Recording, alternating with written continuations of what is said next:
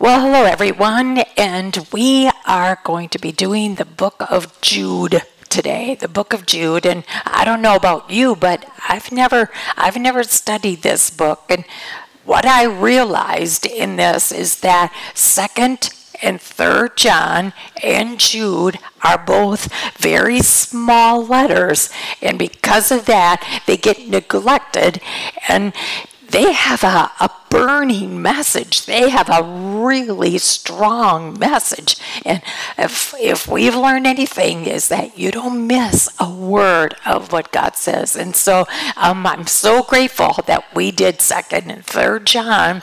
But now today we're going to do the book of Jude.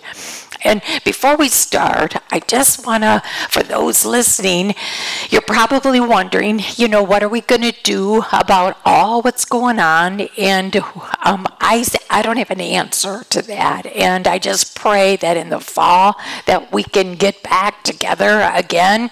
And if you don't hear from me by the end of August, and we have many contact emails and numbers, but maybe you're a listener and we don't have any communication with you, and you would like to know about studying Acts verse by verse, line by line, word for word, then you would like to know where to go and when to go, and there probably will be changes. So for all of you who do have correspondence, be looking, and when we know for sure, then we will let you know, because I'm pretty sure we're going to be doing some changes of maybe rooms, and just stay. I won't go into that now, but stay tuned.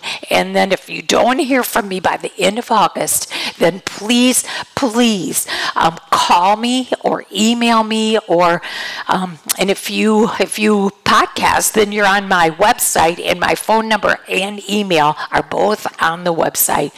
So feel free to call, and we certainly want to keep Bible study going. And I am convinced that we need to. This is a time when we need to be in God's Word. We need to hear Him talking to us.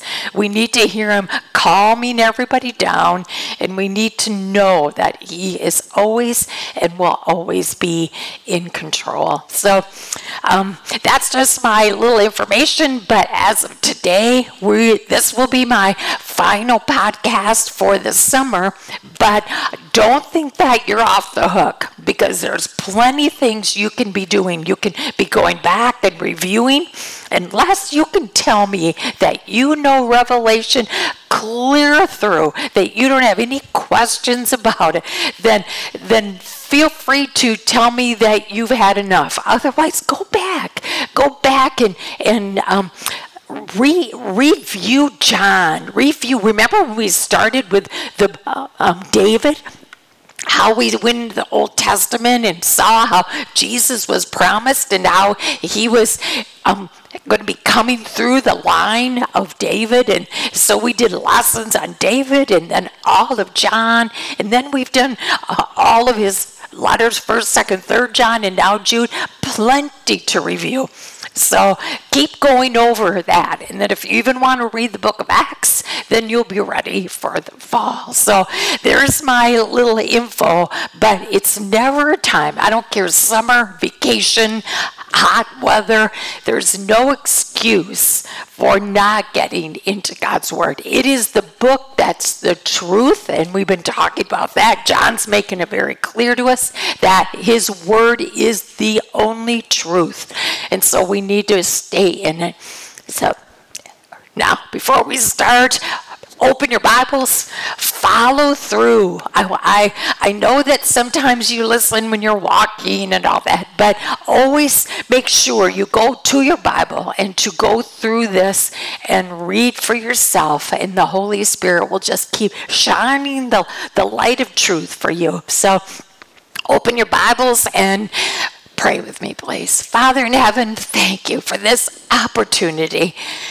And Lord, we know that it's so much better to be together, but it's not possible. And so we have made the most of this opportunity. And so we say thank you for this technology, for this podcast, for another way to get your word into our hearts. Father, we give you praise. You are worthy of it.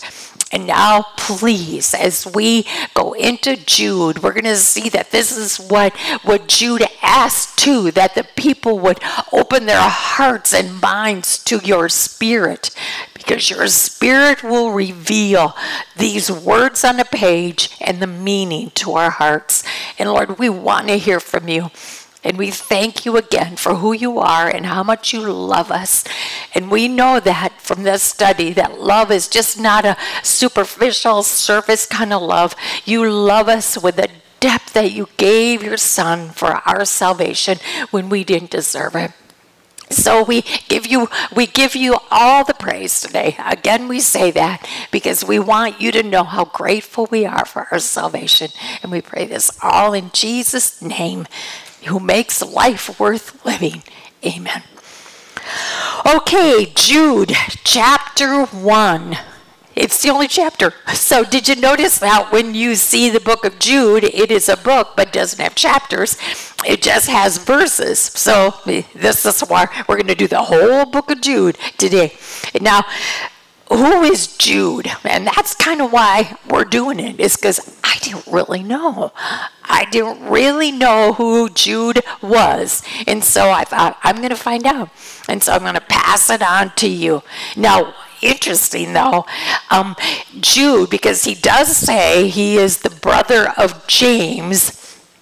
And so I did some searching, and in Matthew 13, verse 55, and in Mark 6, verse 3, it's the listing of Jesus' brothers. And it lists Jude as Judas. And it was a familiar name in those days, and his name was Judas. But it's been kind of figured or surmised that it was shortened to Jude because of Judas Iscariot, and because of that name Judas, they didn't want any affiliation at all with Judas Iscariot, so they shortened it to Jude. Well, makes sense, but again, that's just from what I studied, and you can take or leave that. But we do know that he is a brother of James, and both of them are half-brothers of Jesus. So, in John 7, verse 5, it says that Judas was one of the brothers that thought Jesus was a joke, and he didn't believe in him. And it was probably very hard on Jesus, and I'm sure it was, very difficult for the family to have someone like Jesus in the family. But his brothers did not believe he was who he was. And because of that, they teased, they mocked, they were sarcastic. But then, in Acts chapter 1, verse 14, it says that he was with the people that were conjugated in the room before the Holy Spirit came at Pentecost, after the resurrection and the ascension of Jesus. So something happened to Jude, just like what happened to James. They realized that Jesus is who he is, and their lives were changed. James became the head of the Jerusalem church. We don't really know what Jude became, but he was a part of the believers. He was a part of that circle. And so he writes, like James wrote his book, the 5 chapters in the book of James. And then we see Jude, he wrote this book. So he had some connection, and a powerful one, with people, with Christians. And whether he had his own church or what, we're not sure. But he writes us, and he is writing thinking he's going to be talking about salvation. And I'm sure that he couldn't wait to talk to them on that subject. Because once you're saved, how can you not talk about it? Once you've been brought back and you have a future to look forward to, and you've got hope, and you have abundant living, and when you've got Jesus, you can't help but talk about it. And so I'm sure he starts his letter and he wants to talk about Jesus, and you can tell. So that's just a little bit of a background on who he is. And he starts his letter by saying, Jude, a servant of Jesus Christ and a brother of James. Now, he knows he's a servant of the Lord Jesus. He doesn't say, oh, and Jesus was my brother. He knew his place. He knew that Jesus was his Savior. Jesus was his Lord. And so he classifies himself as a servant. And a servant, that's such a, I think when you know who you are in Christ, when you realize what he's done for you, that humility, you don't even think twice about putting him on his throne, because he's sovereign, he's God, he's almighty. And you classify yourself as a servant, and a servant, yet not only is one who serves his master, but he also, as a servant, I think it's a manager of the message. I think we all need to take a look at ourselves and see ourselves as managers. What are we doing with this message, this gospel message that changes lives? The gospel is the only message that will redeem people, will save them, will bring them to heaven. The belief in Jesus. Not just believe with our head, but believe with your heart, and you've watched your life change. And then you know you are a servant of the Lord Jesus. You serve him in whatever way he asks you. And here James says, I am a servant. I manage this message. I want to bring this message out. He knows that this relationship with Jesus, because he doesn't mention the fact that, again, I say that he's his brother, but he makes sure mostly that his new relationship with Jesus is that he's got the blood of Jesus going through him, and has cleansed him and has saved him. And that's more important than the blood, the human blood, the family blood that maybe runs through his veins. It's more important in this letter that he tells you who Jesus is in his life. And it is the Savior. So he calls himself servant. And then he says, to those. Now, this is his intro, to those who he's writing to those who have been called, who've been called. I stopped there and I thought, called, that means it's your choice. You've been called. Jesus came for everybody. God's plan is for everyone to know his son. He calls us into a relationship. And just like when someone calls you on the telephone, you have to choose to pick it up. If you're walking down the street and somebody calls your name, you've got to choose to stop and turn around and acknowledge. So when he says to you, to those who have been called, you have been called. Now, it's up to you. Have you answered? Have you answered the gospel call? So to those who've been called, to those who are loved by God, loved, you're sanctified, you are saved, you're sanctified, and you're set apart. Once you have acknowledged the call, you now are set apart as belonging.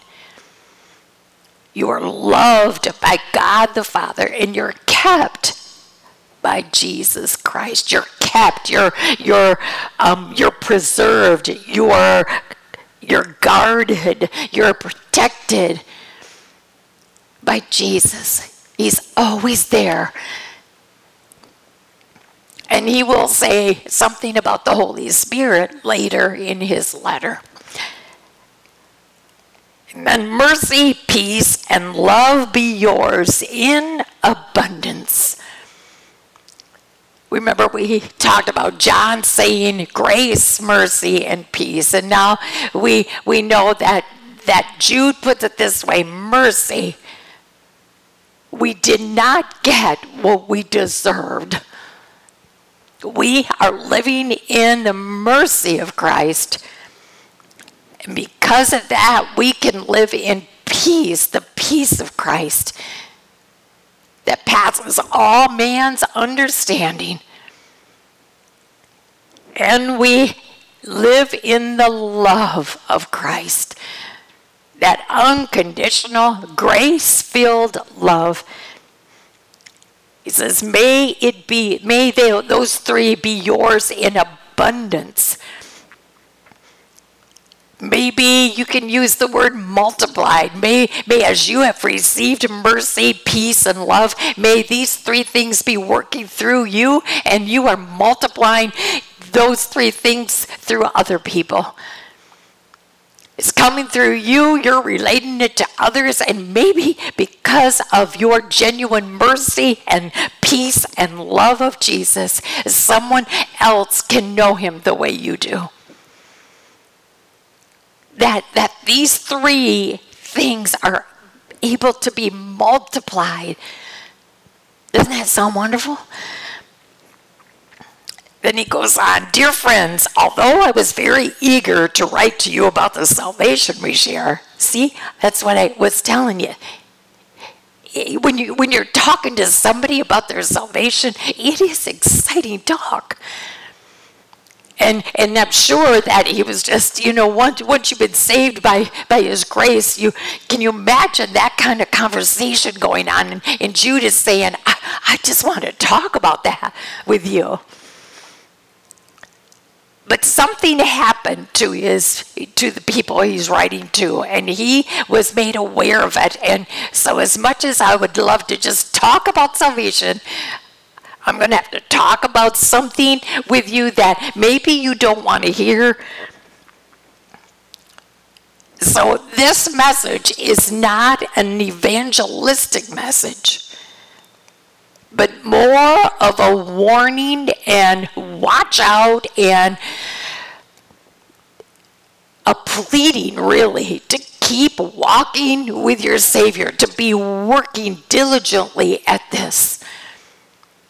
There can never be a time that we go on vacation from our relationship with our Savior, because our human nature is just way too bad.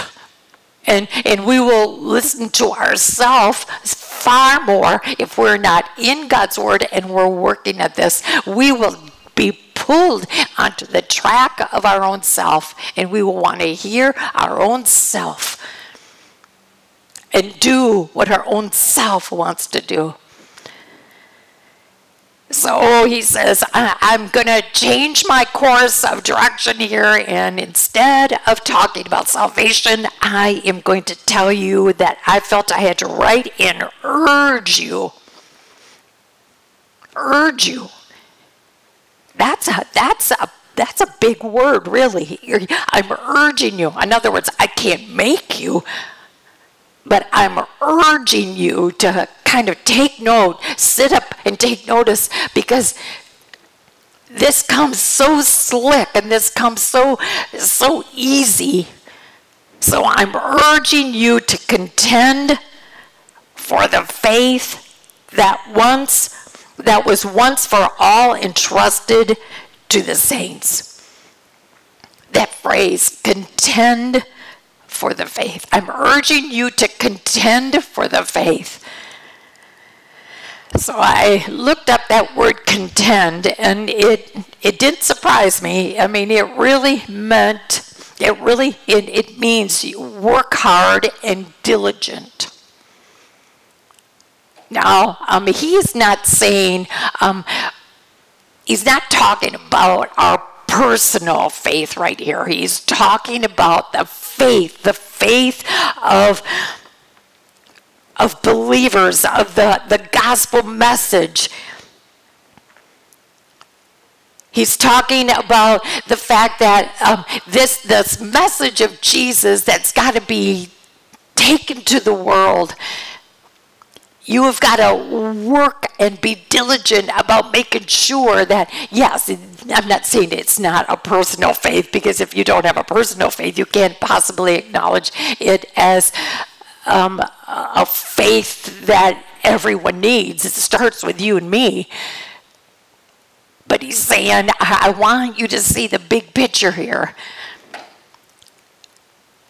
I need you to make sure that you realize that this is a faith. These are essential truths of the gospel that false Christ, that antichrist, even people sometimes who look good on the outside, who will lure you on the wrong path. The faith that we're talking about here is the essential truth of the gospel that all Christians base their faith on and hold tight to. We all have the same faith in common. So he's saying, I felt I had to write and urge you to contend for the faith that was once for all entrusted to the faith for the saints. In other words, there's danger around the corner. For certain men whose condemnation was written about long ago. So in other words, they haven't been good people from the start. For certain men whose condemnation was written about long ago have secretly slipped in among you. They are godless, who changed the grace of our God into a license for immorality and denied Jesus Christ, our only sovereign and Lord. So these are people that maybe never personally accepted Jesus as their Savior. They never really acknowledged, because it says they're godless men, but you would think if they were total pagan, then they would be aware of that they were total pagan, but they appear as Christian. They are so good at, they can maybe quote, they can entice, they can manipulate, they are just good at it, but they're phony. They secretly slipped in. Now, who can secretly slip in? I mean, you've heard me say this so many times. If Satan would just keep his red suit on, we'd see him coming. But so often, they come in secretly and they slip in, and they probably claim to have more biblical knowledge than we have. They can maybe quote, and maybe we're awed by, but Jude feels it's so important that we are mindful of this. And what do? They come in and try to say that the grace of God, they try to change that grace, which we know that the grace of God comes through Jesus and the cross and his blood, and they try to maneuver and say things maybe what you want to hear. Maybe they don't put so much guilt, or maybe they don't convict to you so much. Their words are like Paul said to Timothy, which your itching ears want to hear. It sounds pretty good. And if you are not grounded in God's word, it's going to be words you want to hear, and they're good at it. And Jude is saying, I'm urging you, you have got to be diligent and working at this faith. Because there's stinkers out there who are going to try to maneuver the babes in Christ, maybe those who are not so scripturally sound yet. And they're going to try to convince you that, oh, come on, you don't need to do it that way. And they use God's grace as a license for immorality. Or they can say, oh, that's okay, just say you're sorry. You can do what you want, and all you have to do is say you're sorry. They can twist Scripture, but down deep they are denying that Jesus Christ is not only sovereign, they're denying that he's Lord.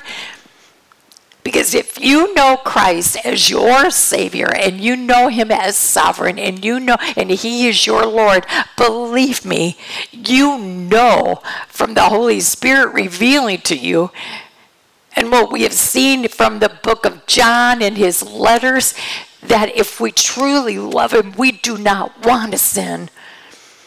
That we are working and changing at becoming not what we used to be, but a new life in Christ. That's our priority. And these men are coming in just saying, oh, whether it be a social gospel or that was Old Testament stuff. You don't have to do that now. Or, they just try to entice and maneuver and pull you away. Jude says in verse 5, though you already know all this. He's saying, you know all this. This isn't anything new. I want to remind you. So there is your proof that even though you might know something, in our human nature, we need to be reminded. We need someone to keep reminding us that we have to work hard at this and we have to be diligent. We can't get lax. The minute you get lax or lazy, you will get pulled off the track of Jesus and onto the track of self. I want to remind you that the Lord delivered his people out of Egypt. I know you know all this, but let's go back and remember the story. But later, I want you in this story, I want you to know that as the Lord delivered his people, later, he destroyed those who did not believe. So what is Jude trying to do here? He's trying to go back to a familiar story, but then trying to say, relate this to our day now, because that's what Scripture is for. Every word is relatable to our now. It wouldn't be bad if every time you pick up God's word, you don't say, now, what did that mean for me today? And this is what Jude is saying. Now, I'm going back to a personal story, he says, and you know this, and you know how God separated the Red Sea and how the plagues, and you know all that, but also don't forget that he also destroyed those who did not believe. Don't forget that. In other words, how do we put that in today? Oh, we have watched how Jesus has delivered us. But we can't get lax. We can't miss the studying and the learning and the growing and the maturing. Because if you're not willing to grow and mature and know him better, maybe you better take a look at yourself, and maybe you've been playing this pretend. And maybe your religion is more based on what church you go to or your good works. And again, Jude reminds us, go back, like John, go back to the beginning and remember how good he was when he called you to the cross and you went and you humbly went to the cross realizing that you have a Savior. But if by chance you just know facts and you don't take that walk, he's saying, I want you to know that you might know the Good Friday story and you might know Easter story and you might know all that. But if you haven't done something with it for your own personal life, for your own personal heart, for your own personal eternity, that there is going to be a day, just like back then, when he will destroy the unbeliever. And then he goes on and says, and the angels who did not keep their positions of authority but abandoned their own home, these he has kept in darkness, bound with everlasting chains for judgment on the great day. So now he's talking about the great day. He's talking about judgment day. There's going to be a judgment day. He kind of even goes and says, even the angels who, and who are these angels who did not keep their position of authority but abandoned their own home? Well, we know from the book of Isaiah that Satan was kicked out of glory and a third of the angels went with him. Now we know today that some, according to Jude, some are kept in darkness, bound. They're bound with everlasting chains for judgment on the great day. They're chained. Some of them are chained probably in a place called Hades until hell is opened. The abyss. We've seen those words. Until hell is opened. But we also know there are other angels who have been released out into our world, and we call them demons. So he's even making this quite a picture, isn't he? That there are even good angels that have accepted their place, and they totally want to be a part, and they're servants of God and man, but then there's angels who have fallen and they have rebelled against God, and that was a new fact for me. Some angels are being held in the abyss, and then there's some who've been released and are helping Satan do his job. In a familiar way, and now Jude, he says, okay, now you know this story, and I'm sure many of you do too. In a similar way, Sodom and Gomorrah and the surrounding towns gave themselves up to sexual immorality and perversion. I went back and a few times. See, there's so much you can do if you really just don't read it quickly. And then if something sparks an interest like this, oh yeah, I know the story of Sodom and Gomorrah, but I went back to Genesis 19. And in that chapter, I guess I was so taken by the evil and the immorality and the perversion that went on. And what God did to Sodom and Gomorrah. I think sometimes we think more of Lot's wife turning into a pillar of salt than the actual meaning that the reason Sodom and Gomorrah were destroyed is because the towns were evil. And God wanted to show and demonstrate, and what does he say? In a similar way, and use them as an example. They serve as an example of those who suffer the punishment of eternal fire. I mean, you see how God rains, the Bible says it rained down. He rained down fire, sulfur fire. And when Abraham looked at Sodom and Gomorrah, he saw billows of smoke like coming out of a furnace. It's quite a chapter. And Jude is saying, he's trying to use examples of how God delivered the Israelites out of Egypt, but yet he did destroy those who didn't believe. He does not put up with sin, and Sodom and Gomorrah are used as an example to wake us up and to realize that sin is serious. And he's not done. He's going to use another example in the very same way. These dreamers, he calls them dreamers. And really, what is the dreamer? He's out of touch. He's out of touch with God's reality.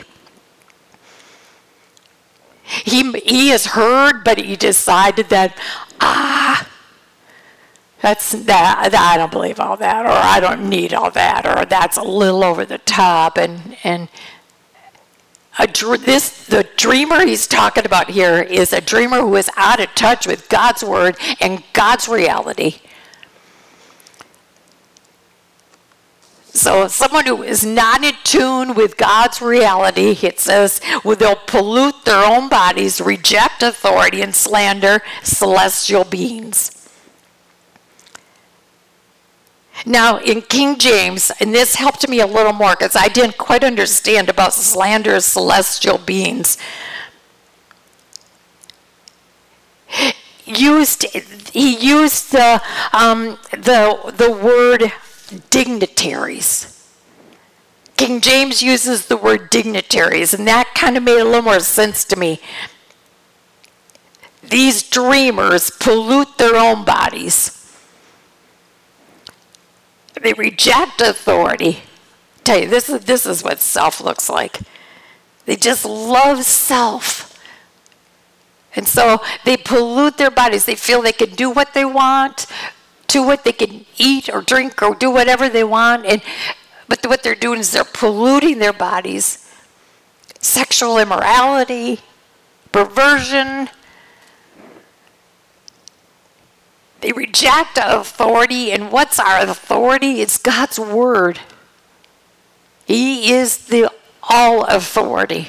And they might not even have one, but if they do have one, it's shut. Maybe it's just for show. But they're not listening. They're rejecting God's authority, and they slander celestial beings or dignitaries. To Jude, he's probably thinking, they didn't believe John, they didn't believe James. Dignitaries could mean the apostles, church leaders. They're a bunch of nonsense. They're taking away all our fun. And again, how can we apply this to today? I think we see it everywhere. And Jude is written, again, that's why I said these little letters, I don't think are read and studied enough, but they're powerful. I mean, this is such a warning, and it's so relevant. Look at verse 9. But even the archangel Michael. Now, Michael is... And when you read archangel, that means that's the head angel. And he's mentioned 4 times in the Bible. And whenever he's mentioned, it has something to do with a battle. Michael is kind of like the strong soldier. I mean, he's Michael, the archangel. I think you and I can picture that. He's mentioned twice in the book of Daniel in chapter 10 and 12. He's mentioned once in Revelation chapter 12. And then now we see him mentioned in the book of Jude.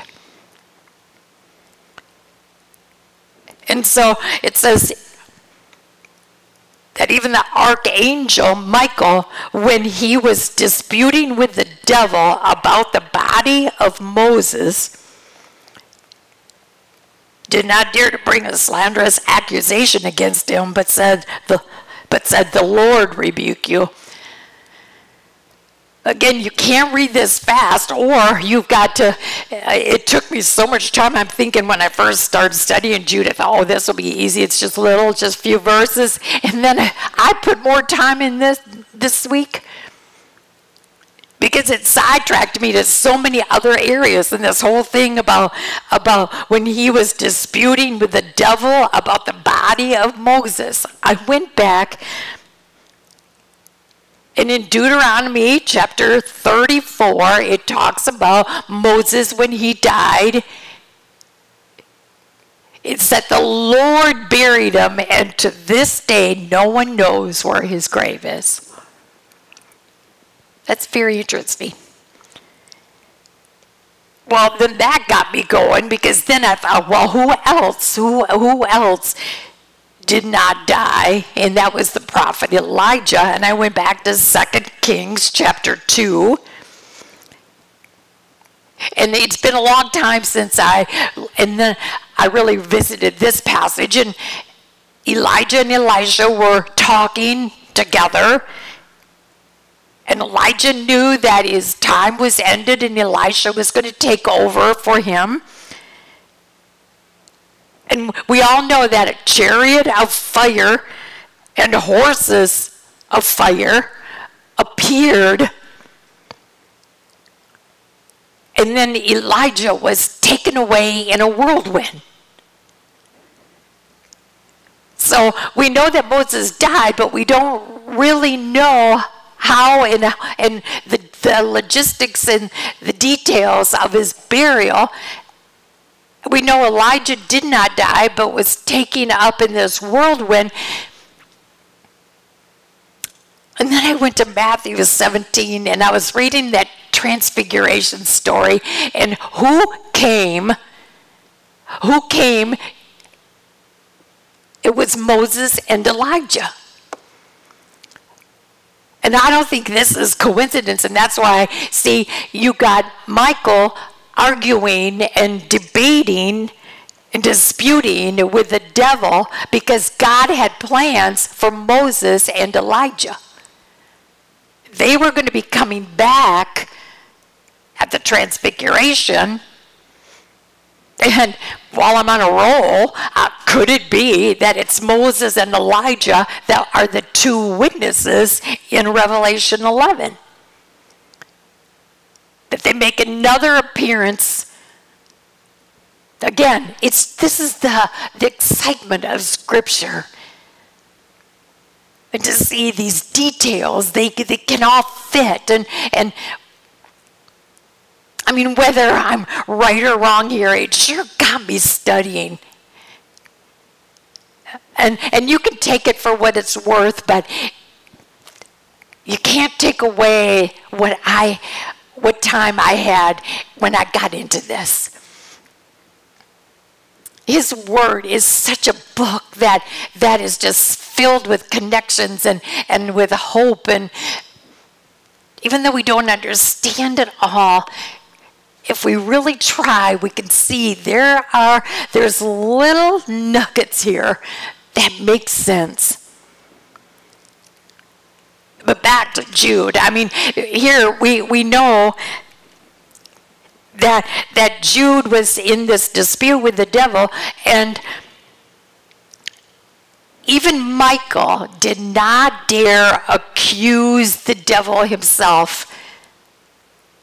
I thought this was really important. It said, he did not dare to bring a slanderous accusation against the devil, but said, the Lord rebuke you. I think that's something that you and I should really take note of, because I think there's some forms of religion that say that we can rebuke the devil and we can talk to him, and I would say, you know what, that's territory that maybe you and I shouldn't go there.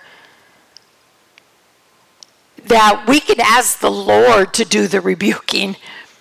I think Michael teaches us something here. I don't like talking about the devil, and I certainly don't like giving him time. And I know that in and of myself I'm powerless against him, and I know that a greater power within me is greater than he is. But I'm going to take notice from what Michael did. I'm going to let the Lord do the rebuking. I'm not even going to talk to him.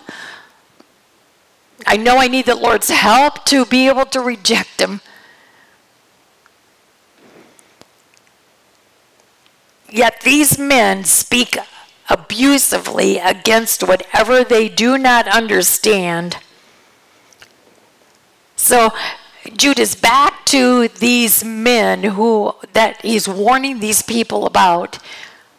Oh, they're rascals. They're secretive. They're sneaky. And if you really want to know the truth about them, he's saying, I want you to know that they speak abusively against whatever they do not understand, and what things they do not understand by instinct, like unreasoning animals. And what things they do understand is not based on God's word. It's just based on, and I like the way Jude put, unreasoning animals. You know, we marvel at some of the behavior of animals, but it's because it's instinctive. And he's referring, these men are not listening to the commands of God. Oh, they act like they're high and mighty, and they've got these profound words. And again, if we're scripturally illiterate, or if we are not grounded and working diligently and hard at knowing him better and grounding ourselves in Christ Jesus, it's going to sound good to us. They're going to be convincing. And Jude is saying, I'm warning you. He says, their understanding is just instinctive. It's not listening to God. And their own self. You talk about being self-absorbed. These are the very things that will destroy them. Woe to them. Boy, that, whenever you see woe to them, exclamation point, Jude is on a roll here. He is very firm, and he's getting more and more. He's getting more and more firm. Woe to them. They have taken the way of Cain. Go back to that story. Go back to Genesis 4 and read this story of Cain.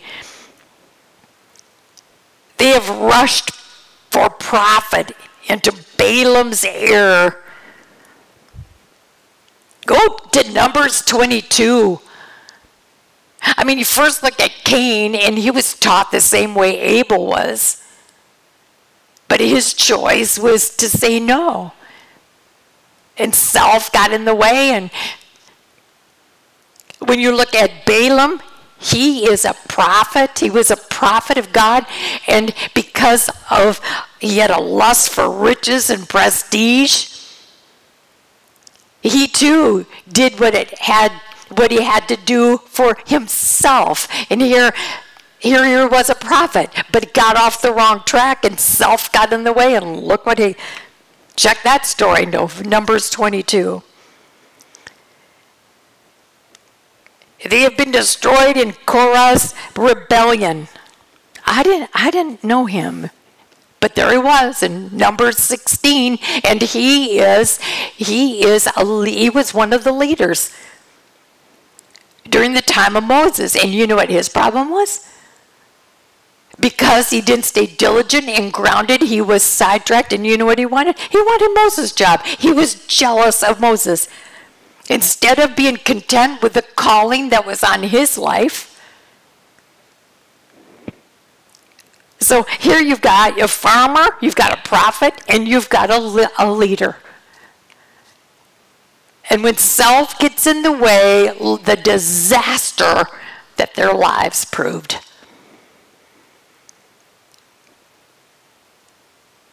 So I think Jude is doing a marvelous job at convincing. He said in verse 12, these men are blemishes at your love feasts.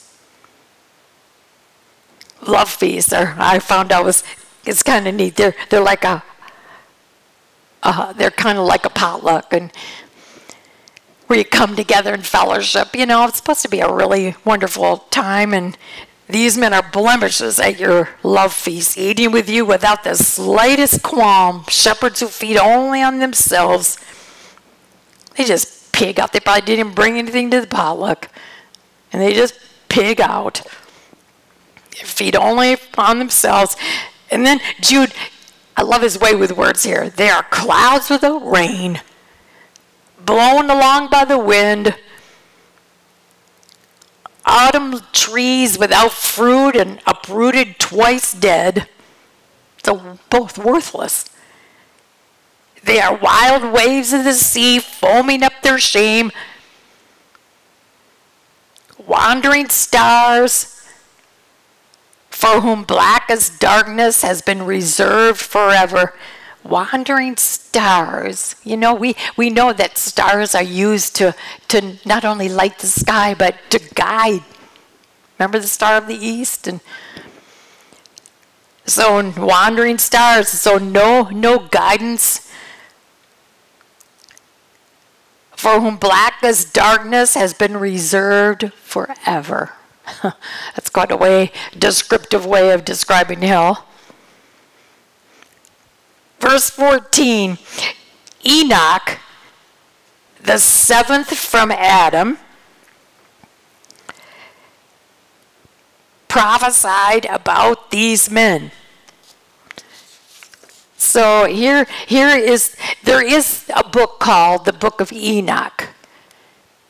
And it wasn't included in Scripture, but yet it does still. It did then, and it still does.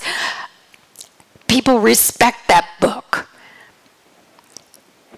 And so many times it will be referred to.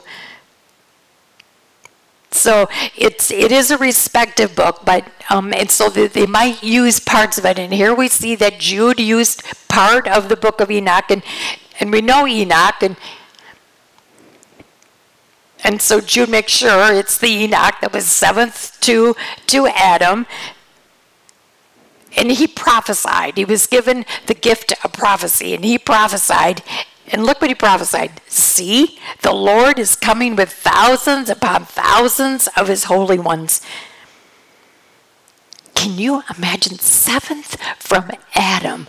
And he is prophesying about the judgment that is yet to come, that we have studied in the book of Revelation. See, the Lord is coming with thousands upon thousands of his holy ones to judge. And look at all inclusive, to judge everyone. No one's going to slip through the cracks. They might think they've gotten away with it here, but nothing escapes our Lord. See, the Lord is coming with thousands upon thousands of his holy ones to judge everyone and convict all the ungodly of all the ungodly acts that they have done in the ungodly way, and of all the harsh words ungodly sinners have spoken against him. I know I kind of emphasize those words, but look how many times Jude used the word ungodly. And ungodly is simply when self is on the throne, when self thinks they're adequate for salvation, when you don't humbly come to the cross of Christ. And Enoch prophesied, and Jude put it in there, that someday, and we know it's true, that the Lord is coming with thousands upon thousands to judge everyone, to convict all the ungodly of all the ungodly acts that they have done in ungodly ways, and of all the harsh words ungodly sinners have spoken against him. These men are grumblers and fault finders. I thought about that a little bit too. I thought those people that are referred to in how many ways ungodly. And I'm thinking, you know what? It's true. Grumblers, fault finders, negative people. People with no hope and doom and gloom and, oh, woe is me and all that kind of stuff. You know what? That's when you're out of touch with your God. I hope you think about that, and I know I did. These men are grumblers and fault finders. They follow their own evil desires, and they boast about themselves and flatter others for their own advantage. It's all about them, all about themselves. And then as he winds up this letter, it's kind of like in my Bible, it says a call to persevere. You have to know what you're up against so that you can put on that full armor of God, that you can really know that this is serious and that it is a fight, it is a battle that we're in. Dear friends, he says, but dear friends, remember what the apostles of our Lord Jesus foretold. They too warned. They said to you in the last days, there will be scoffers who follow their own ungodly desires. Well, I don't know if that doesn't raise a hair on your arms. I don't know what is, because we are living in a world that is so true. And we have been warned. In the last days, there will be scoffers. They mock Christianity. They call it a weakness. And if you are not grounded in God's word, tell you, Jude is warning you can kind of fall right into their pattern. Scoffers will follow their own ungodly desires. These are the men who divide you, who follow mere natural instincts and do not have the Spirit. Remember I told you the Spirit was going to come in here. We are loved by God the Father. We are preserved by Jesus the Son, and we can hear the words of God's Spirit, the wise. We can be wise in the Holy Spirit when it comes to decisions and who do we follow. And he says, just remember, these people who are self-centered, when it's all about them, they're connivers, they're the manipulators, they're ungodly, they're going to be destroyed. They don't have the Holy Spirit. And then verse 20, but you, dear friends, it's like but you do. If you've been to the cross, you're assured you've been gifted with God's Holy Spirit. But you, dear friends, build yourselves up in your most holy faith. Your most holy faith. Your faith is based on what you know about God the Father, God the Son, God the Holy Spirit. So build yourselves up in your most holy faith. Keep learning. Build up means keep getting stronger and stronger. And you get stronger and stronger when you're building your house on the rock of Jesus and His Word. And pray in the Holy Spirit. Pray in the Holy Spirit. Always open God's Word and then pray that the Holy Spirit then makes sure that you're not reading words, just words, but you're actually hearing God talk to you. And that He loves you so much that He gave you the book to be able to follow. The instruction book to know how to live life abundant and full and righteous. Keep yourselves in God's love. You know, between John and Paul and James and now Jude, they got it. They knew what God's real love was all about. His saving powerful, unconditional, grace-filled love is all about. They experienced it. Keep yourselves in God's love as you wait for the mercy of our Lord Jesus Christ to bring you to eternal life. Keep holding on. He's come back. So what a view of, instead of feeling afraid of what you just read in the first 16 verses, Jude is saying, but look what you've got. Keep yourselves until that day. Keep yourselves in God's love. Keep getting and growing more and more in His Word. Getting His Word inside of you. Growing so that you hunger and thirst for more. As you wait. That's what we do until the day comes. I probably referred to this song so many times, but it just comes back to me so when I hear what Jude's instruction is. You know, I know what a day that's going to be, and when we see Jesus, the look on His face, the one who saved us by His grace, but we have work to do. Until then, keep yourselves in God's love and wait for the mercy of our Lord. He's coming back. But until then, make sure that you've got a song in your heart. That you've got hope that is just gushing out of you. That when we live in such a hopeless world and hopeless situations, no, when you're one of His, we wait for that day when He makes it all right.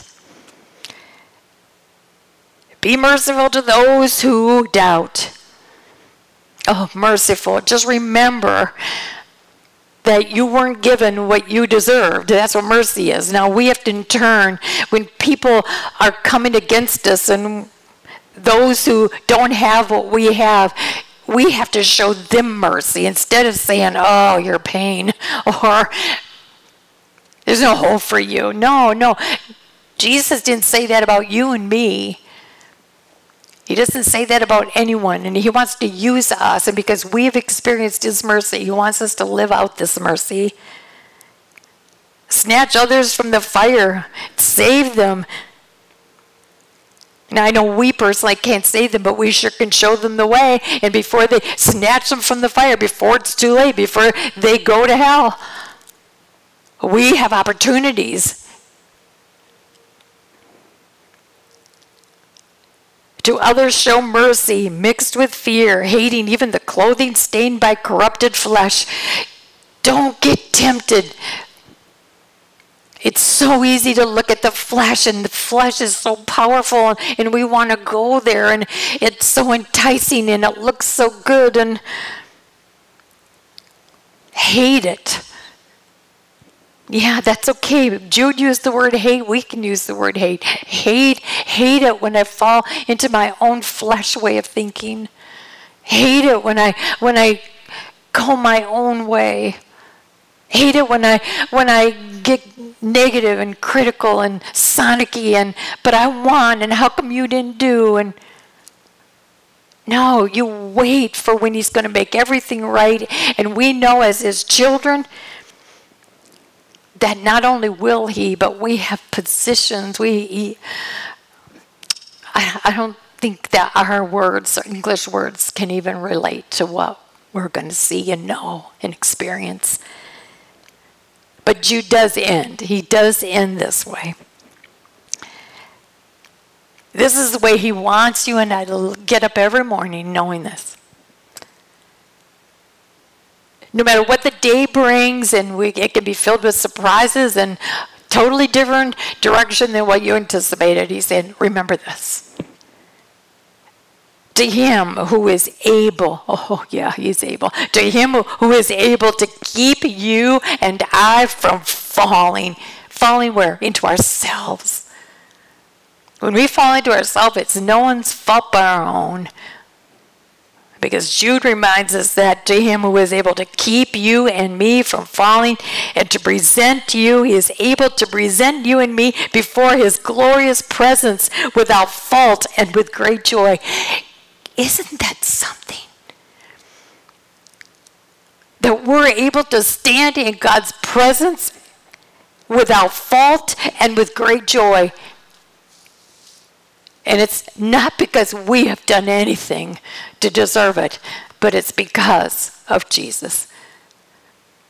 Jude is ending his letter by making sure that we know this, because if we know this, this will help us to live abundantly. If you keep in mind, when your flesh wants to take you in another direction, isn't it great to be able to have the Holy Spirit who will say, remember, to him who is able to keep you from falling and to present you before his glorious presence without fault and with great joy, to the only God, our Savior. Yes, he is the only God. He is the only Savior, and all glory, all majesty, all power, and all authority is through Jesus Christ our Lord before all ages. Now, so before all ages, and now, and forevermore. Forevermore. Amen. So be it. This is God's word. May you have heard this. This little letter can change your life. I know it did a number on me this week. Thank you, Father, for knowing just what we need when we need it. But unless we hear your call and choose, if we open up our spiritual ears because we have a desire to want to know, and we take the time and we work diligently at hearing your words, Father, we're going to miss it. And I'm so grateful that I did not miss this little letter this week. It's a little letter that I will be going to many, many times. Father, you do know. You do know so well. And despite ourselves, you loved us anyway. And Father, we just can't thank you enough for Jesus. So because Jesus, you are God, we say thank you. And because Holy Spirit, you've been left behind so that we can understand this and let it just do a number on our lives and change it so that we see less and less of ourselves and more of you.